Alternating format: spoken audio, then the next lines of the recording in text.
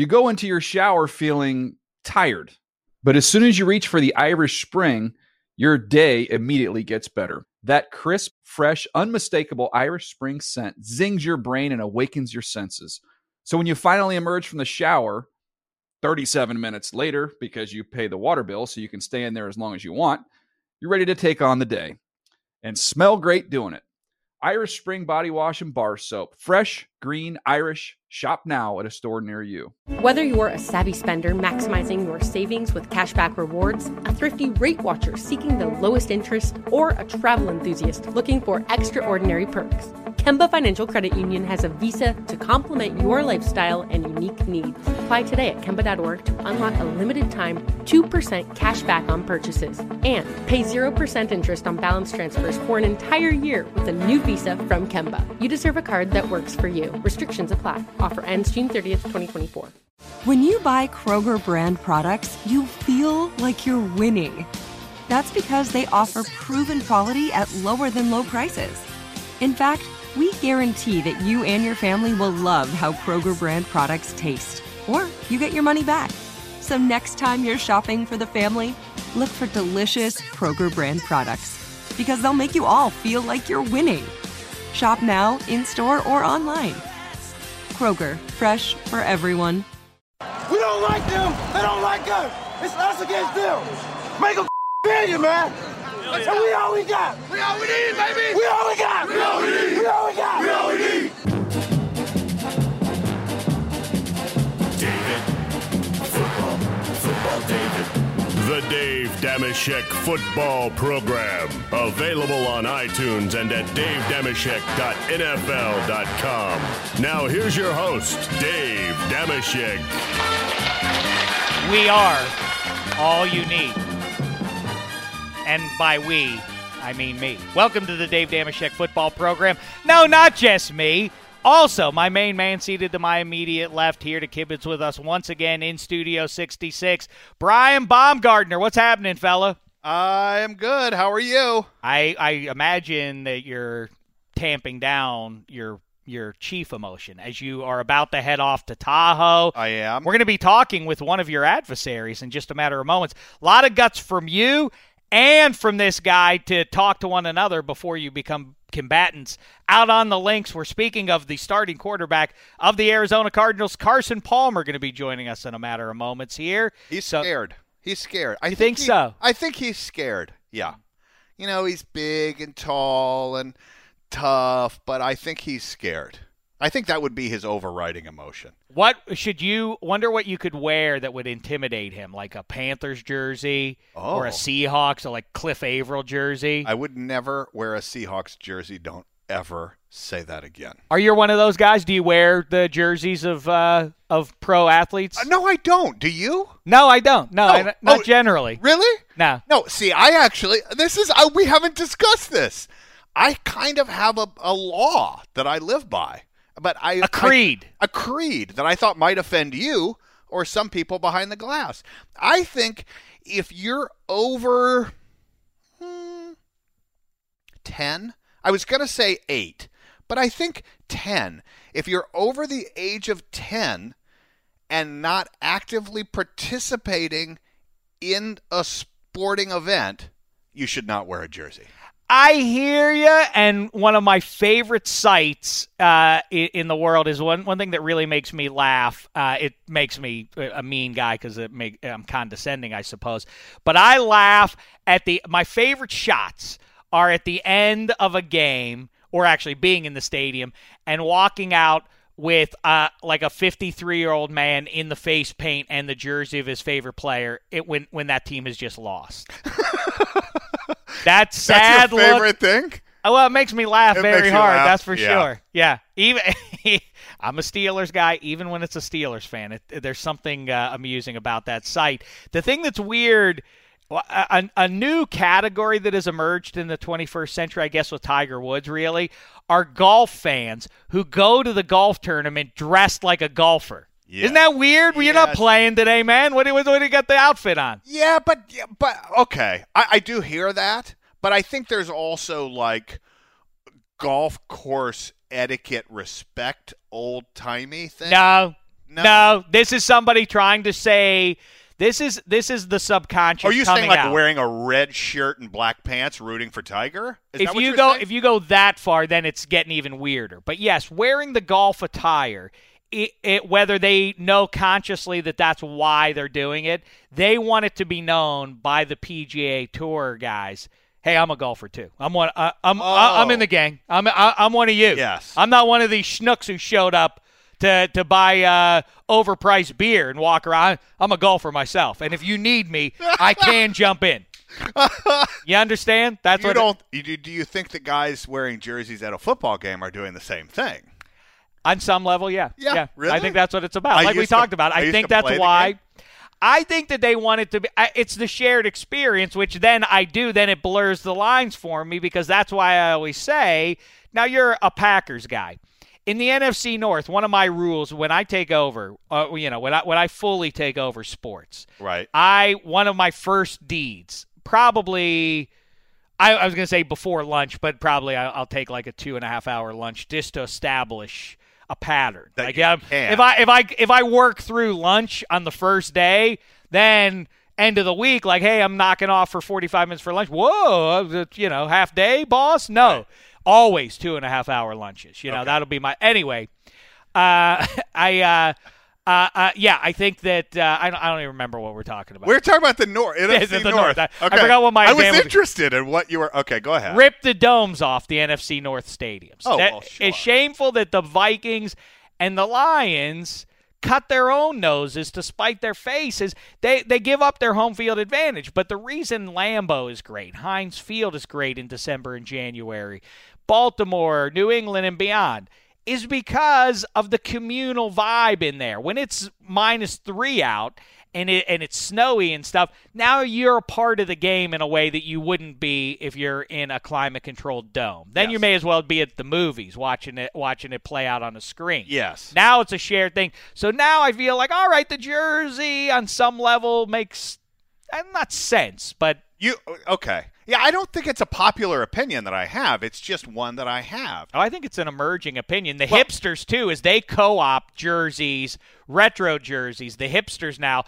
they're more NBA guys now. They wear the retro, the Grant Hill turquoise Pistons jersey kind of thing, you know, to be hipsters as they go to whatever today's version of Lollapalooza is. I don't know what it is. Wait, now, but I want to ask you this. Now, see, I am all in favor of wearing the same color of the team that you're and I will without fail wear the hat, like wear a hat with the so I want the NFL to know I'm supporting the merchandising. It's the specific jersey that I hear you. If you did have to get a Packers jersey, which would it be? If you could wear only one. I mean, I would be Rodgers. It would be Rodgers. You could get a 4. You could get a 15, an honor star. I could, but I wouldn't.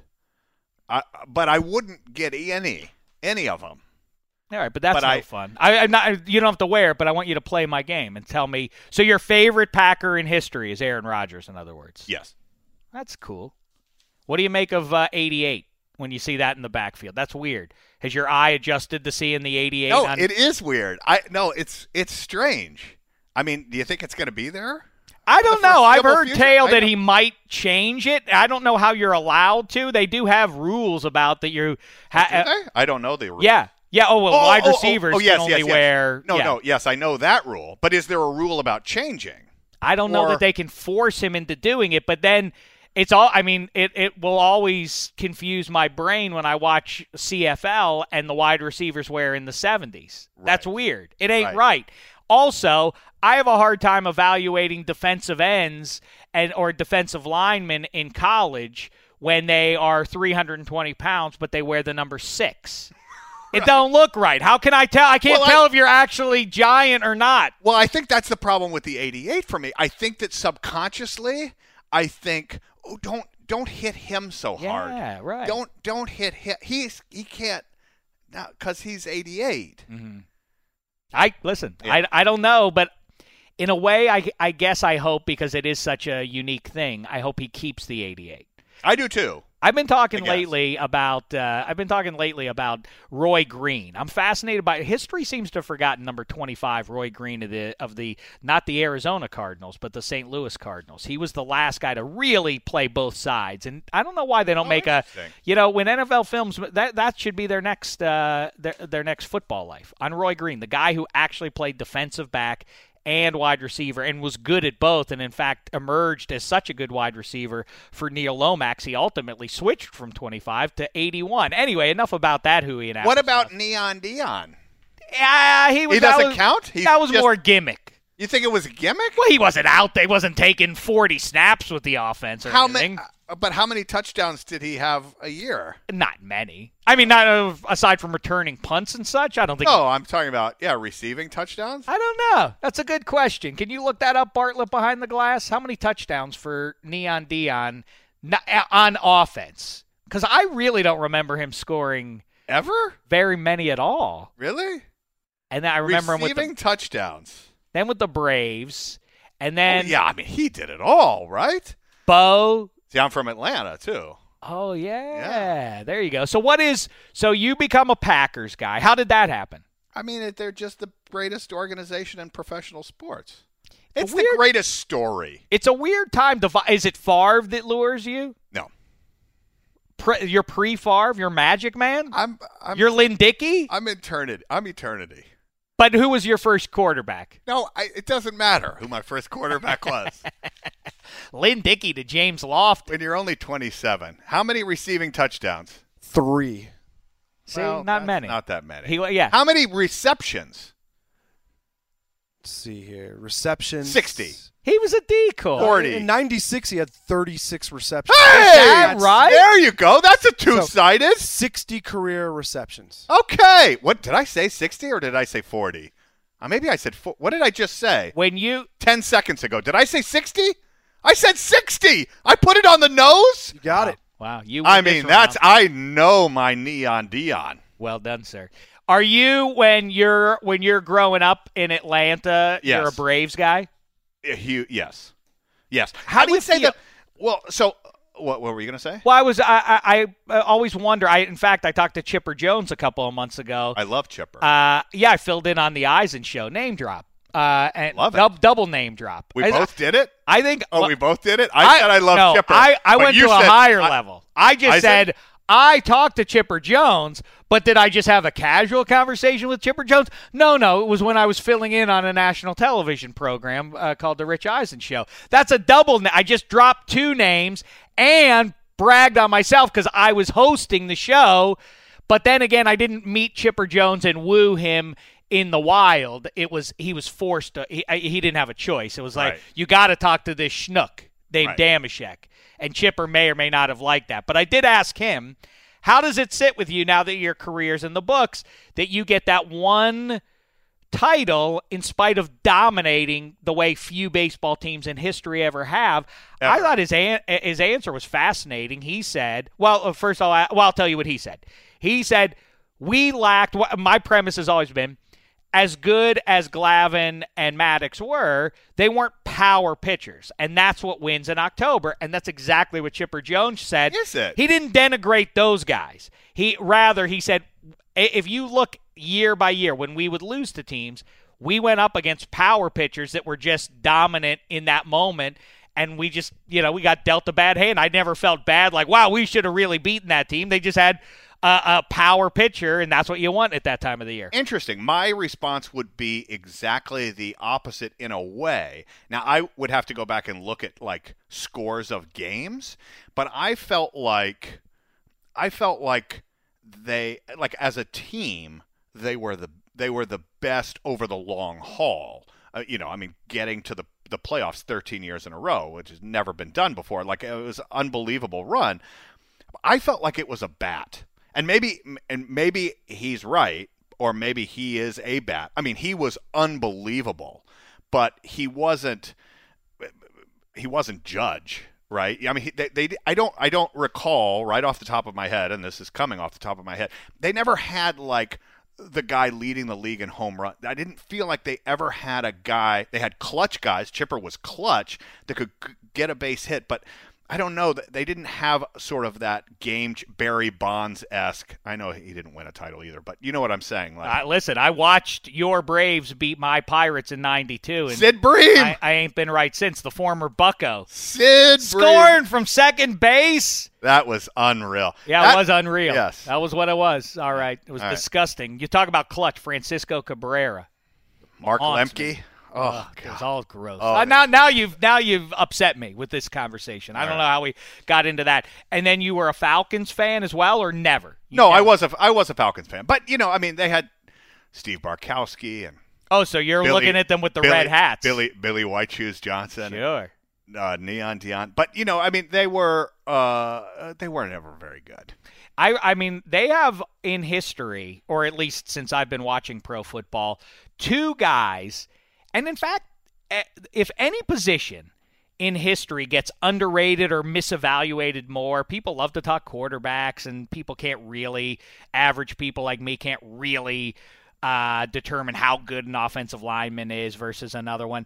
Running backs are weirdly hard to gauge for most people, and two of the best I ever saw, Gerald Riggs and William Andrews. And people, I feel like most people don't know who either one of those guys is, and William Andrews feels like a borderline Hall of Famer almost. He had a terrible knee injury in a time when they weren't as adept at fixing those things. And by the way, those glorious red outfits over the back, the red hats with the red jerseys and the gray pants. They got to get back to those. Right? I know, right? Well, but the other thing is that I say that they weren't that good, but they've done all the realignment and divisions and stuff. I mean, they were in. It makes no sense. They were in the NFC West. That was very weird. Back in those days. So were the Braves. So, yes, they were with the Dodgers. But it was... Never occurred to me that both of those Atlanta teams were in the West of their... So they were getting their brains beat out by the 49ers. Yep. Well, and the Rams a bit back when they were in L.A. Bartkowski, right? Chris Miller, David Archer. I remember those QBs. Yep. Yeah, nobody threw the deep ball better than Bartkowski did in his heyday. And now you're an Angelino and rooting for the Packers from Atlanta. I know, it's very strange. And you like the Dodgers. Well, yes, but that one I can explain really easily, which is I moved around the country. I was doing theater back in my earlier days before I was. What kind of theater? Not singing. Not improv, or are you talking legitimate? No, I was doing legitimate, straight, scripted theater. Yes, mostly. Mm-hmm. Yes. So I was in Minneapolis, I was Chicago, and San Francisco. I was doing shows everywhere, and I was still a Braves fan. That was TBS. TBS was the other than WGN in Chicago, TBS was the only team you could see nationally. So I could watch the Braves, and then that kind of went away, and now they're on something else, and I couldn't see it. And then I moved to Los Angeles, and I knew that I was never leaving Southern California, and I love baseball. And it was like, my kids, I want to go to games. I don't want to go back to Atlanta and see one or two a year. One of the first things I did was I got Dodger season tickets. I love that move. And Chavez Ravine is, there's so many cynics around the country who don't really know about LA, and there are all sorts of assumptions made. And as you watch this LA Rams documentary that is the All or Nothing series on Amazon, I'm always reminded of I always swoon for the golden light at the Coliseum, and yes. I can't wait to see what the Chargers do in a completely different environment at the other end of right. LA County. Is that even LA County, Carson, where the Chargers will be? I think it's barely. Either way, so yes. you have ancient Coliseum with the Rams in it, and now you have the Chargers moving from San Diego playing in a soccer stadium for 30,000. That difference is gonna be interesting. But people from around the country think they know about LA, and here's my theory about it, and this transcends sports. And there's people in LA have too much to do to care about sports. They're out surfing, as if 89% of the population spends every free second surfing. I know very few people who actually have ever surfed, let alone treat it like a religion. Either way, I wish I could do it. I think what people in LA, or people from around the country, their opinions of LA, whether they know it or not, are formed by New Yorkers. New Yorkers shape opinions much more than most people would concede. Really, L.A. and New York shapes national opinion largely because they control, without getting into a dumb conversation about fake news and allegedly fake news, which is, anyway, that's upside down, another conversation. Anyhow, New Yorkers would never live anywhere other than New York except L.A., and that's because of the business. They come out here to be in the entertainment business. Right. Shame the devil. They would never move to Kansas City on a whim. They were Pittsburgh. So they moved to L.A., and then they resent L.A., not because L.A. is bad. It's just not New York, and so they hate it. And then they talk about how they hate it, and then that permeates its way into TV and movies, and now everybody thinks – starting with Woody Allen in Annie Hall, everybody thinks the only food you can get in L.A. is health food. Yeah. And it's very small portions. Right. And everybody's very pretentious. And everybody's constantly handing you a screenplay. Right. And everyone's a phony, and all the women have fake boobs, and no one's to be trusted. Right. Which then means the reality, what people perceive to be true of L.A. is the reality of Las Vegas. Do you agree with that? I agree with that. Because I think L.A. has real soul to it. And Chavez Ravine, from a sports perspective, in the Coliseum, in USC football games, there's nothing phony about that fan base wearing the cardinal and gold out in those stands. I'm not a USC fan by any measure. Right. But it's real. And it's a lovely place and everything else. So you knew when you got to L.A., I'm never leaving. I'm never leaving. Yeah. And would you... Then the real question is, with your second child on the way, I'm a Penguins fan. I like all things black and gold. Pirates, Penguins, Steelers. Right. Now, the Pirates, I'm not going to make them be a Pirates fan. They're not good. Chavez Ravine is nice. The Dodgers have a history. Penguins, that'll hurt more. I love Lemieux, Crosby, the rest. But if they want to vibe to the Kings, I'm not going to get in their way. Steelers, though. You want to root for another NFL team, Rams, Chargers, otherwise, go watch football in another house because you're not welcome here during that Sunday 3.5 hours. How say you on that subject? I agree with you. Is that right? Because I think that, I don't think this is like a novel thought, but football is just become way more national. It is a national game as opposed to a local game in my mind. You can see every game, even if you say at your closest establishment, everybody's got the DirecTV and that stuff, and you can watch your games. And let's face it, I've been in LA a long time, and there hasn't been a local team here. Now, I obviously will have been lucky enough to be able to travel and see games other places, and that would be more difficult if I wasn't able to do that and to actually experience a game. But I feel like, baseball happens every night. That's part of why it's hard to stick with a team that's 3,000 miles away. Well, exactly, and it's every night, and you can go, and it's sort of a family experience to sort of go to the game and be out and see the game, and even with little kids or whatever, you can do that. Whereas football, I feel like it's once a week. Your team is your team, and you kind of stick with it. It is pseudo-religion. It really is. Let's gather around, do whatever you want during the week, go root for your or for your Kings and your Dodgers or whatever, but on Sundays we root black and gold or shame the devil. That's gonna be where I have to put my foot down as a parent. I want to be a good parent, and that's a good organization to be rooting for. So you are in Atlanta, you're doing script. How, we haven't talked about this just for a few minutes then.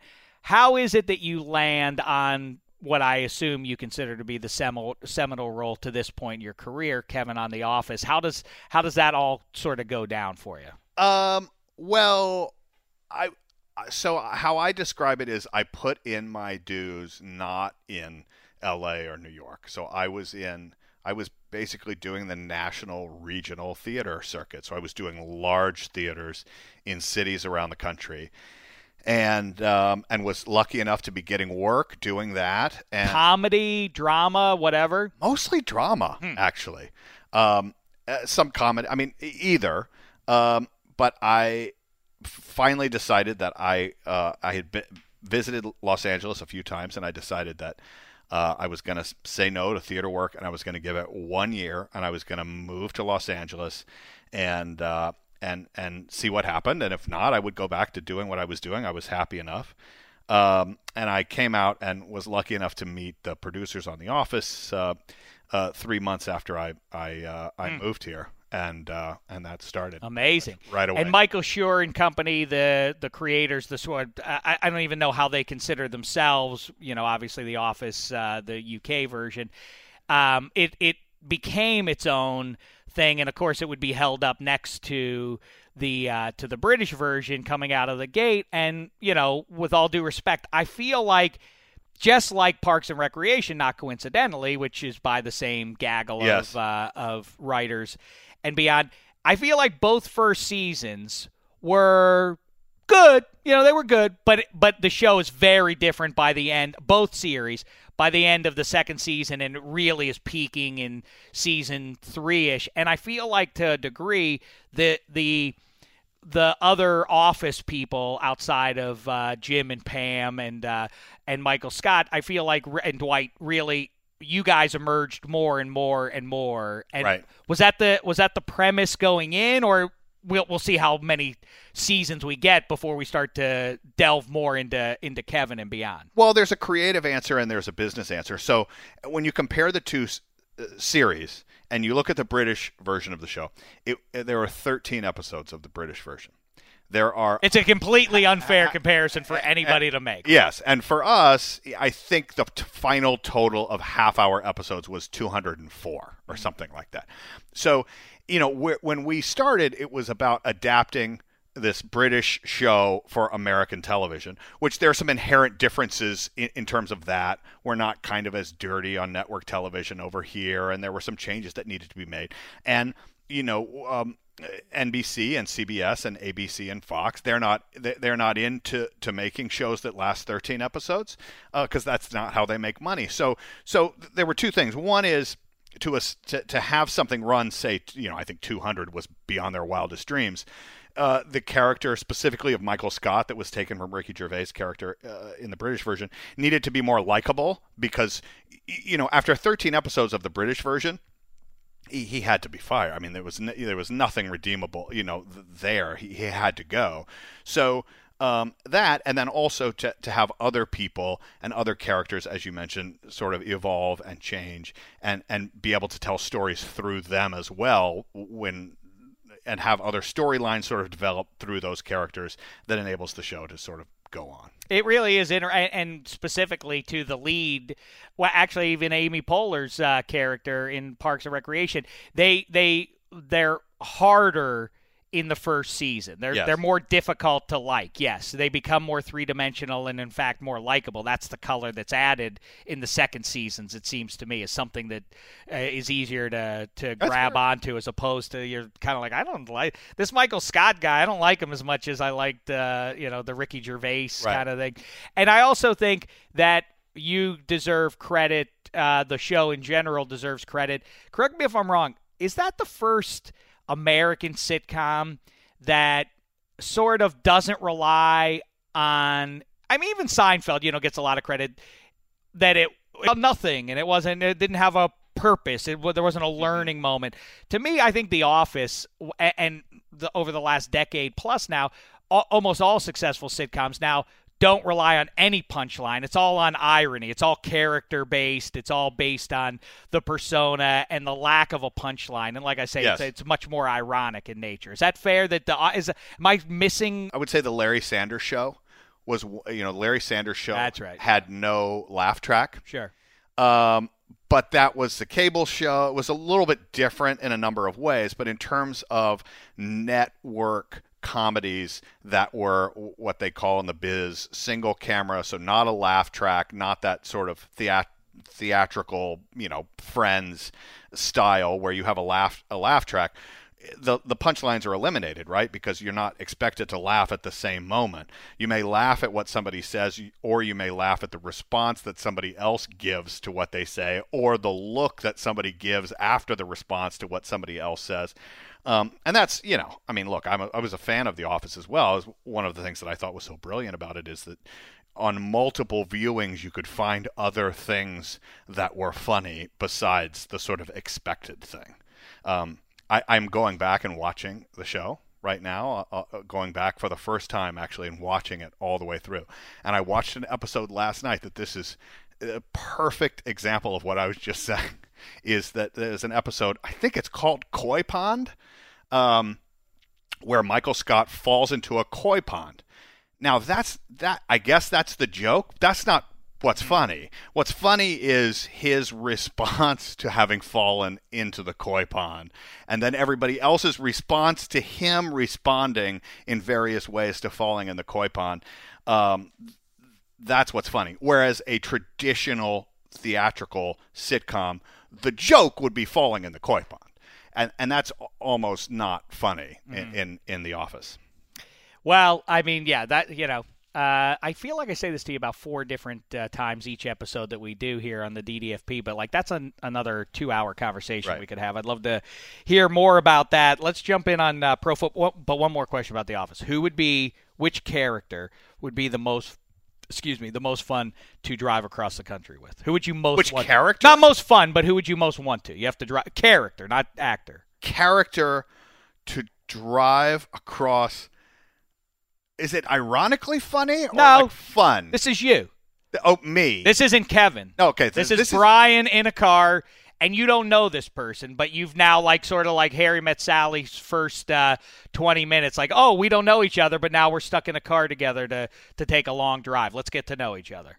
I mean, it's kind of not fair, but because this is kind of the wussy answer, but probably Jim. Yeah. Because I'll tell you why, because it relates to football, is he's very much like Jim. I'm not as much like Kevin as I am. So when you're hanging out with John, it's very easy. It's very much like Jim. And every day, I don't think I've talked about this very much. For, I would say, 5 or 6 years out of 9 to 10 years, John and I would go get our lunch and go to his trailer where he had a TV. I had bought the Xbox and we played Madden football. In total, probably 120 of the 204 episodes. While we were filming them during a week's time, we would play football every day at lunch.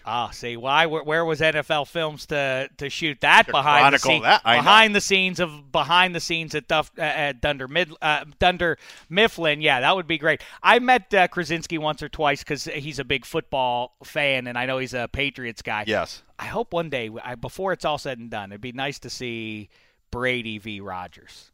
It would be, right? You and Krasinski debating who's the better quarterback. God. Oh, that would be something to hear. There's no debate. Let's talk. You don't think there's a debate? No. You're not going Brady, are you? No. Good. All right. Good. I was worried. I was going to say if I don't like guys who can be too glib. Like, I'm not going to even try and make a case for my guy. Like, obviously Brady's better. No, there's more. There's more accomplished and there's more skilled. There's 2 separate arguments. That's correct. And greatest to me implies skilled. That's correct. Yeah. I say to this day, as I defend Rodgers as the greatest quarterback I've ever seen, people always say, well, he's only won that one ring. And I know that you can play what if all day. But the all-time apocalypse game I've ever seen for a team is that second half in Seattle. Don't even say it. The worst Not thing even I've second ever half. seen. It's last 2.5 minutes. People talk about one play. Oh, People talk about that play, the Tuck rule wouldn't have happened. Then what? That's one play. There are 8 plays that don't happen. If you change just one of 8 plays, the Packers win that game. No. And you know what people forget?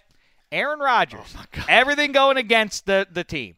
After they make that 2-point conversion, the Seahawks, they get the ball back with 1:25, does Rodgers, and he drives them down the field and gets the game-tying field goal to force that overtime. When you really, once and for all, knew the football gods were not on the Packers' side that day was when they didn't even win the coin flip. Well, it's not, see, it's not even just that, right? It's now, I mean, this is, again, a whole other 2-hour discussion.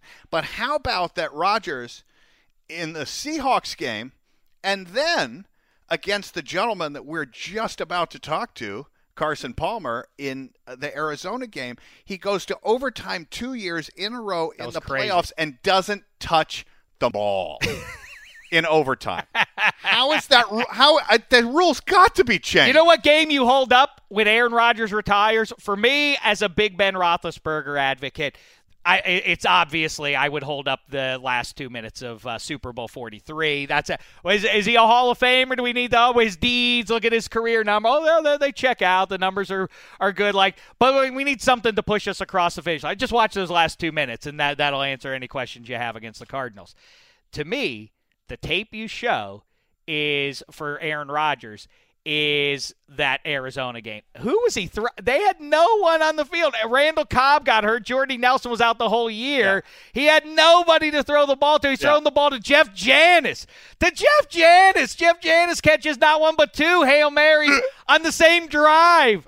He gets to overtime. You guys had no chance. The only thing that should make a Packers fan feel better about that one was you guys weren't going to win anyway. You guys weren't going to beat the Panthers. You weren't going to win the Super Bowl that year.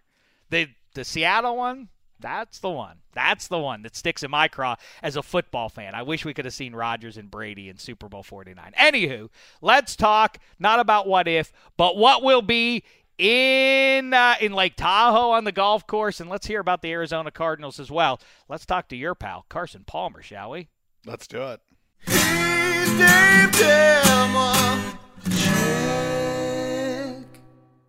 Here he is, everybody, the starting quarterback of your Arizona Cardinals, Carson Palmer. What's going on, man? Not much. How are you guys?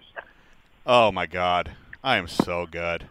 I'm so good because I'm so looking forward to kicking your rear end in Tahoe this year. It's going to happen. How about this? Yeah. The loser has to jump off the dock into the ice-cold water of Lake Tahoe. Excellent. What a great way to start. First thing in the morning. Wait, now, how many points do I get? None. I get none? Points. You just said you're going to kick my butt. Well, So wait, how do you? Well, ask your question, Dave. Who? Oh, I'll ask it for you. Who is the greatest NFL golfer that exists today? Current player or former player? Let's start with current. Well, I'm going to say me, and I'm looking to prove that next week. But based on what? Your bravura set aside. Is there any measure that would indicate that that's the truth?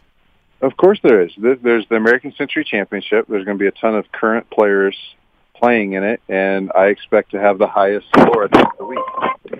Wow. All right. Well, that's impressive. But can you beat an actor like me? How many points did you end up with last year? How many did you end up with? Oh, they do the plus. That's right. What do they call that? The Stableford? Stableford, yes. I forgot. I didn't. Were you on the wrong side of zero? I'm pretty sure I was on the right side of zero. I can't remember exactly. Then you weren't, because you would definitely remember if you had negative points. Okay, let's Carson Palmer, what's the most embarrassing outcome? To lose to an actor, and which actor would be? Who's the soap opera guy who's really good? The handsome guy? Jack Wagner. Jack Wagner. He's been doing that for like a quarter century. Is he the best? Yeah. He's the best. Yeah, he's the best. There's no doubt. But Brian, I'll give you 10 points. Ooh. And on the final day on Sunday. No, that's I don't want to have to wait around for you on Sunday because you're going to be teeing off. Let's go the first day. Let's go first round. The first round's Friday. Okay. And I'll give you 8 points. You'll give me 8. How many points did you finish with last year? I want to say like 15-ish. I don't remember. You finished with Are you lying? No, I honestly don't remember, but let me preface it with this. I've played golf probably in the last 6 months. I've played golf 4 times. No. Thank you. All the puffing the chest out 3 minutes ago is ancient history. Now, but by the way, caveat: if I don't do well, it's because I haven't played. No. I'm just giving him a basis of what kind of shape my game's in. So I'm giving him 8 points. That's not that many points. I haven't been playing much golf. I'll take it. And the loser has to jump in the drink. The loser has to jump in the drink, and the winner will provide a Speedo for the loser. No bet. That's No great. bet. No. No, that's going too far. Where's your honor? No, I'm not doing that. I like that. I knew something like that. I knew something like that was going to come up. No, yeah, there's no, I'm not doing that. We'll work on this, Carson. But by the way, the second part is lose to an actor. Is that more embarrassing, or lose to a kicker? Al Del Greco usually fares better than you might anticipate a place kicker might. Yeah, well, I don't count kickers because all they do is play golf. They're at the facility like an hour or two, and then they're on the course. So they don't really count. I'm talking about more position players because they have so much more on their plate during a week of the off season. So, I mean, a kicker's out of it, but any other position player, I think I got. Okay, well, so now this leads me to something, and we're going to start talking about All or Nothing that you were on last year. But on All or Nothing last year, you talked about being the best basketball player as well, with much bravado. Now, let me ask you this: could you beat me in basketball? Yes, and I would only shoot with my left hand.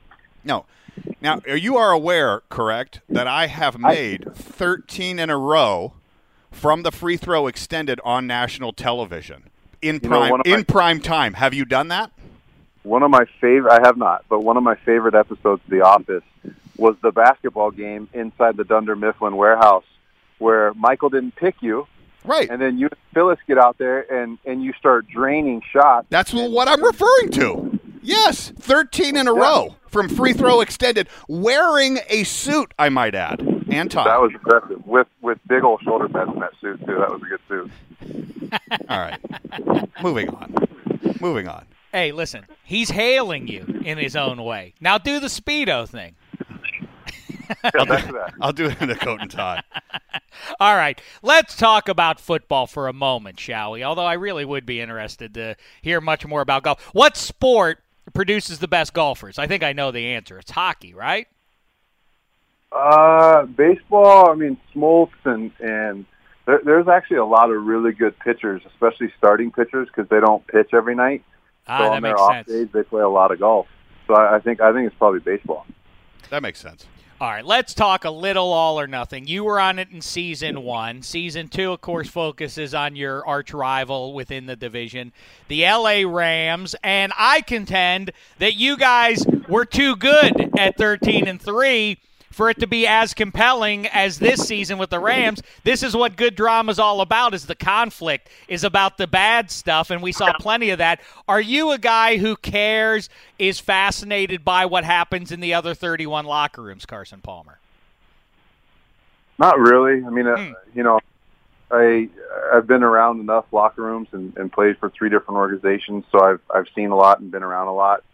To be honest, I love All or Nothing and Amazon and love what they've done, but I have not seen the Rams one. And I just, with, like I said earlier, I was telling you, I got 4 kids and training, all this stuff going on. I don't have much time to watch it. Right. Well, let me tell you something that this question always fascinates me when I strike up conversations with football players. So in this episode, we heard the audio earlier. They say that they've captured the footage in the All or Nothing. The Rams, before their first game against you guys last year, Alex Ogletree says in the huddle, "We don't like them and they don't like us." Now, you don't even need to respond whether or not that's true or not. But I guess my question is, that's fascinating.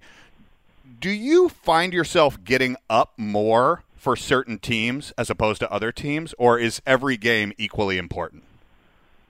Oh no, definitely. I mean, I think we have a bit of I think you have a bit of a rivalry with any in-division team. Obviously, being in the NFC West with them and Seattle and San Fran, you those games kind of count for more in our heads because getting those playoff positions and getting kind of prepared for the playoffs, those really kind of count more as you're going into the playoffs. So we look at those games as much bigger than, say, an AFC game, just a random AFC game, because of the implications that come with it at the end of the season. But no doubt, I mean, there's been some bad blood between the Rams' former coach, Coach Fisher, and our coach, Coach Arians. And we got our coaches back. They got their coaches back, and It's just there is. I think you're on the right path. There is a little something extra in some games. Most of the time, those are in-division games.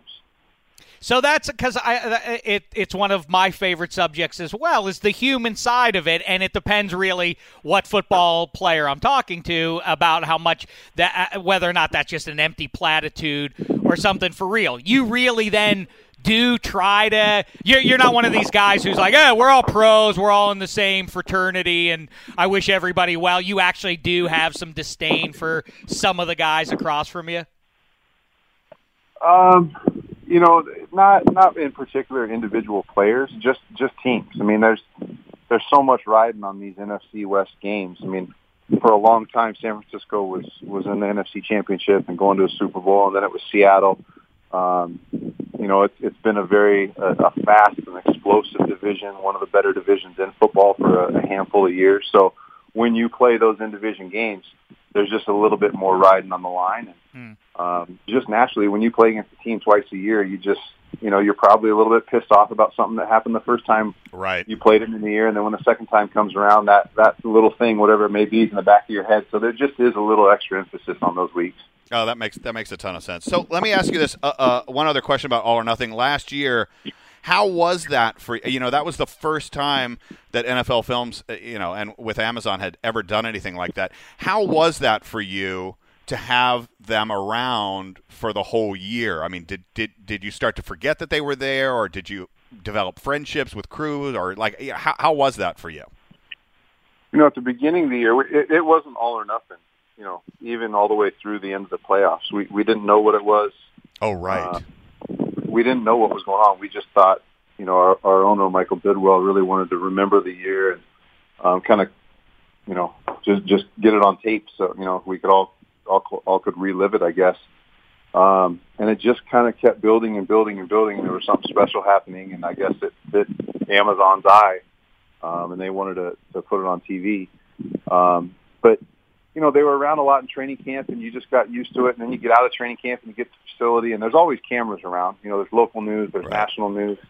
There's always reporters. There's always your the guy that covers our guys, Darren Urban, that covers our website and runs our website. And there's the beat writers that are the local guys.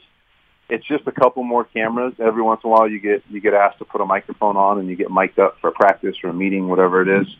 And it really doesn't seem any different or, change your day. There's just a couple more cameras here and there, and they just kind of blend in with all the other cameras.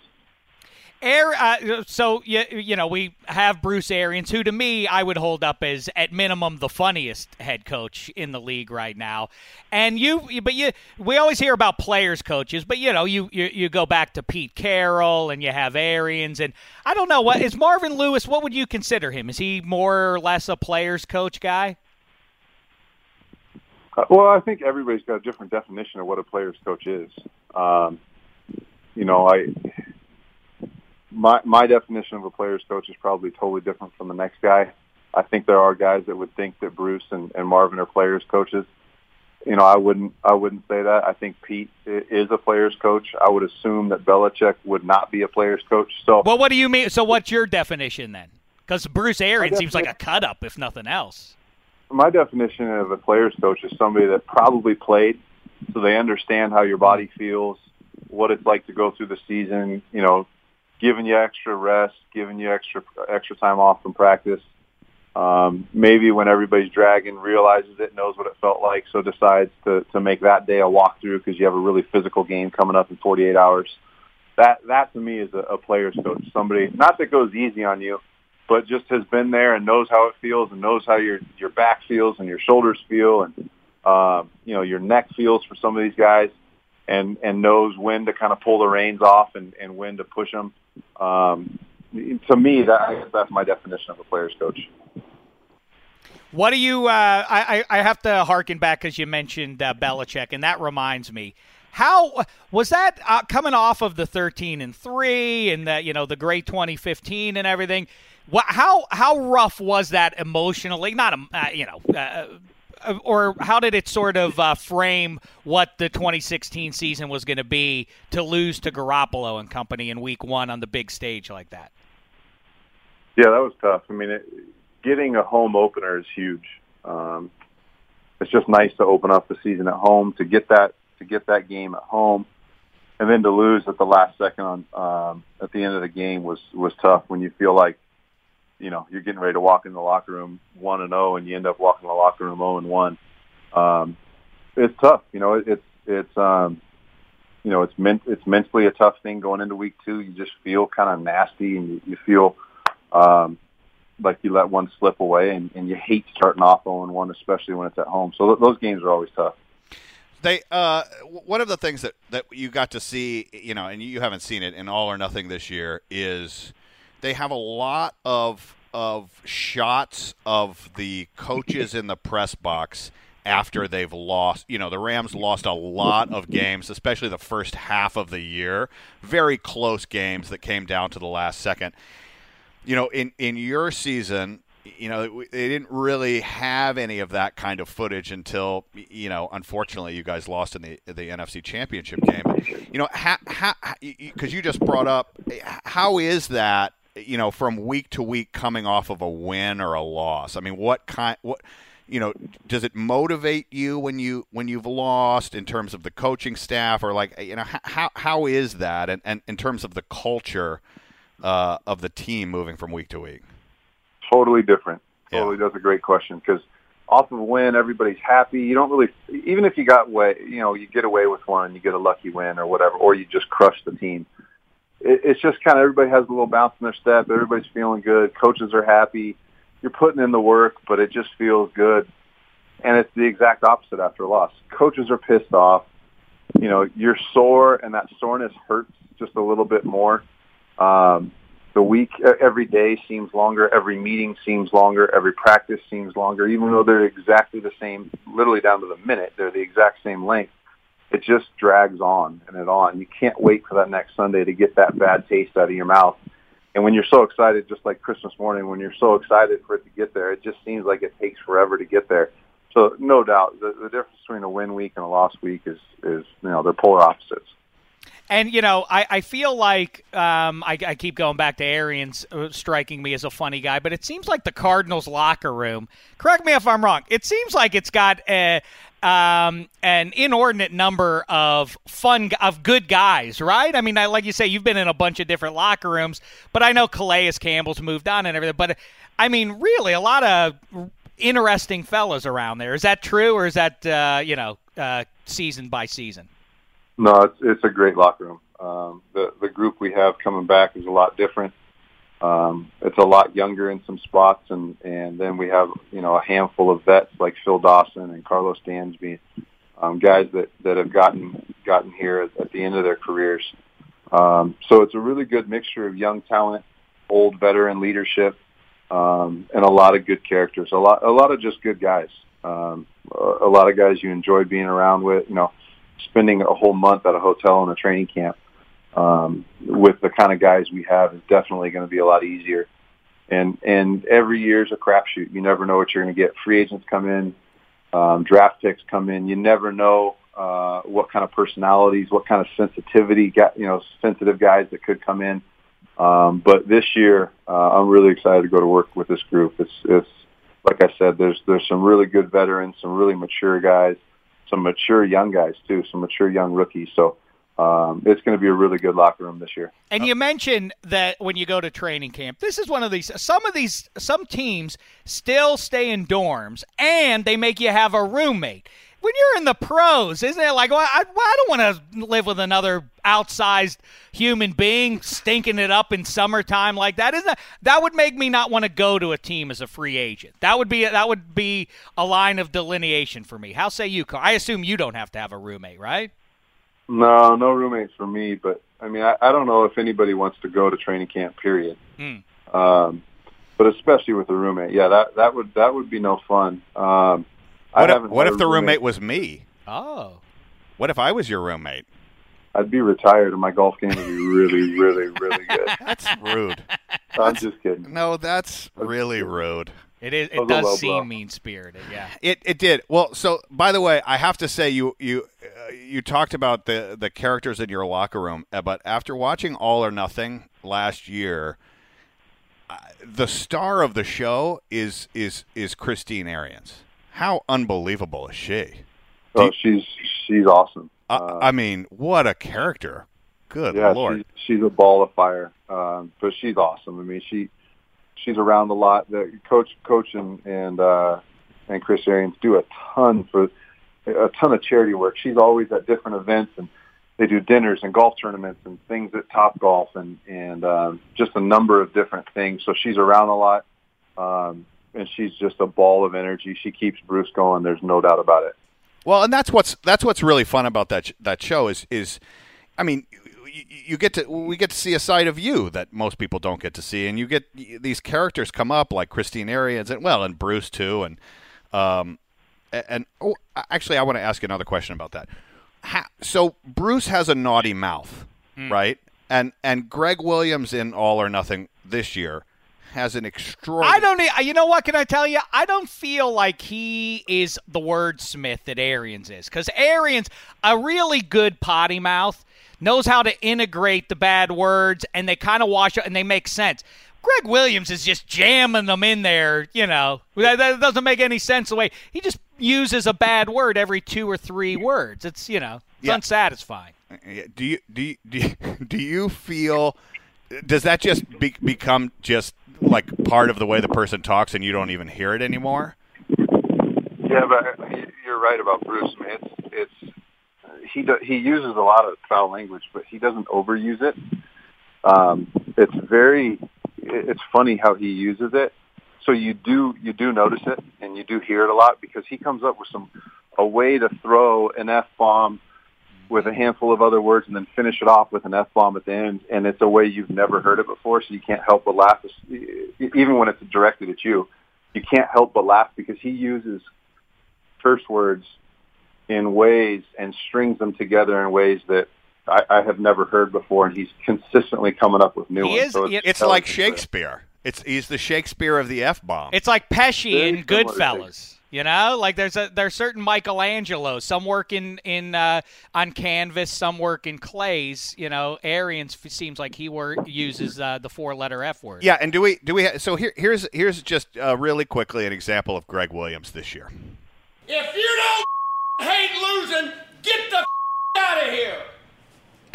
It's about being great in this room. I'm tired of talking about it. Do it. Do it. Yeah.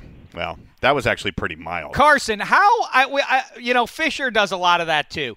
At what point in a season is it like, all right, enough with the platitudes, guys. This ain't our year. I mean, does that happen in the locker room when you know that the season is probably not going to wind up with some playoff ball in January? You know, it's been a while since I've been in a situation like that. And there's no doubt there's some teams you can just sense it happening to, and you can feel it happening to, and it's the best thing in the world. I love it. I can't wait to go play a team at the end of the year that has nothing to play for. That's interesting. You know, you're getting ready to go to the playoffs, and it's a game where, you know, you only have to play for 3 quarters, and you're sitting on the sideline watching the 4th quarter with a win, you know, already in your hands, basically. Those are really nice to get those at the end of the season, because just gives you a chance to rest and recover and get ready for the playoffs. You said see a side of a guy. When I look at you, Carson Palmer, in the face, I'm fascinated by the looks of quarterbacks in the NFL. I say here and now, and it's not just because we're talking to you, I decreed this 3 years ago. You are what I want my quarterback to look like in the face. You're it. I think you cut the figure of a QB. You look right. You know what I'm saying? Like a little chubby in the neck. Yes. No. Little balding, a little bit of gray hair starting to come in. Don't be self-effacing. That's just rude. No, I'm fat. Like, to me, well, first of all, who's the most handsome quarterback in the NFL? You could say you if you feel that way, but speak from the heart, though. I think Dave feels it's you. I mean, kinda. You know, there's a handful of guys that do the GQ kind of deals, and, you know, the photo shoots. seen Mark Sanchez in some photo shoots. Brady's done some of that stuff. So there's a handful of guys that grace the covers of, fashion magazines and stuff like that. That's not particularly my style. I'd rather be on the cover of like Outdoor Life or a good hunting magazine, Bow Hunter magazine or something like that. I'd be more proud of something like that. It's funny you say that because I was just going to say, whereas Jimmy Garoppolo and Mark Sanchez are pretty, you are ruggedly handsome. I think, do you on God, game this day is so uncomfortable. in a listen. Oh, I'm not uncomfortable at all. Keep it coming. This is great. Thank you. People get so insecure. Are you going to talk about me later? Yes, we will. Yeah, Okay, we'll get right. into your appearance. No, listen. I'm in a big playoff game. I'm curious about what a quarterback decides. Is it best to go clean shaven because there are going to be millions of eyeballs on you, or do you want to, maybe intimidate your foe a little bit and have like 4 or 5 days growth? I don't think the success or failure of a playoff game comes down to the opponent being intimidated by your facial hair, but I think I've done both. I've probably had some clean shaven and some bearded playoff games. I'm more the superstitious type. Like whatever has been working, I'll keep that kind of look going on. But I've never really thought about it from an intimidation standpoint. Maybe you should, though. Now you have to go back and look at the tape and see which playoff games you won if you were clean-shaven or if you had the 4 or 5 days growth. Yeah, then it's just nothing but Super Bowls. No. Yeah, listen. I think it's more about the personality of the city or the climate. So, like, I think the rugged beard look in Cincy was probably appropriate. Whereas, in Arizona, hanging out in Scottsdale, like, you probably should be more clean-shaven. What do you think? I think whatever you think, Brian. If that's what you think, you seem like a real fashionista to me. So if you tell me to go clean-shaven, I'm going clean-shaven. All right, Carson. Thank you. Hey, I got one more real quick. Okay. Seahawks or Steelers? Who do you like less? Oh, that's a good question. The Seahawks. Okay. Good answer. And lastly, you are the greatest quarterback in USC history. Will Sam Darnold one day perhaps take that throne? Oh, I think so. I mean, I think his future is so bright. He's such a great kid. He's such a great talent. He's got a really good foundation around him with family and friends. And, he just, for such a young, talented guy that's had so much success fast, he's really on the right track mentally, and I've had the chance to spend some time with him. And I think he's got an unbelievable NFL career. But before he even gets to that, I think his college career he's already got one Rose Bowl down. So I'm excited for him. Well, 4 kids. I too have 4, so I feel your pain and share your joy, whichever side of the ledger you fall on today. Best wishes taking down Brian and company in Tahoe, and make sure you send photos of the Speedo. I will see you. I'll see you soon. First of all, thanks for having me on, guys. Awesome to talk to you. But Brian, let's figure out that bet. The Speedo, you're right. The Speedo thing's a little bit aggressive. Yeah. Especially when you lose. Well, yeah, and I haven't been keeping up on my spray tan, so it would be really awkward for me. But let's figure out that before the end of Thursday or before the end of Friday, and figure out what we're going to do. Let's do it. All right, perfect. Awesome. I love it. Stay healthy, Carson Palmer. Have a great 2017, man. Thank you. Take care. All right, bye-bye.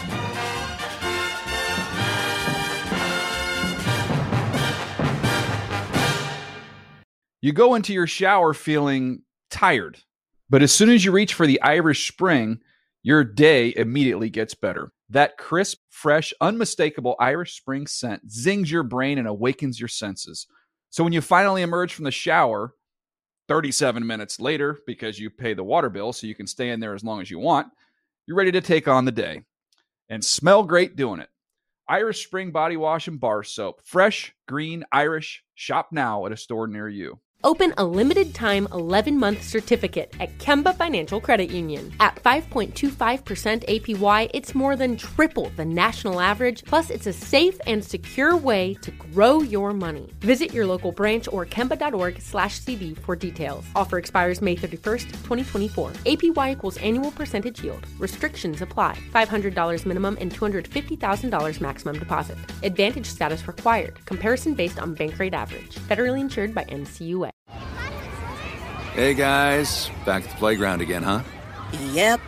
You know what this playground could use? A wine country. Heck yeah, and some waves so we could go surfing. Oh, yeah. Love that. A redwood forest would be cool. I'm in. Ski slopes. Let's do it. Can a girl go shopping? Yeah, baby. Wait. Did we just invent California? Discover why California is the ultimate playground at visitcalifornia.com.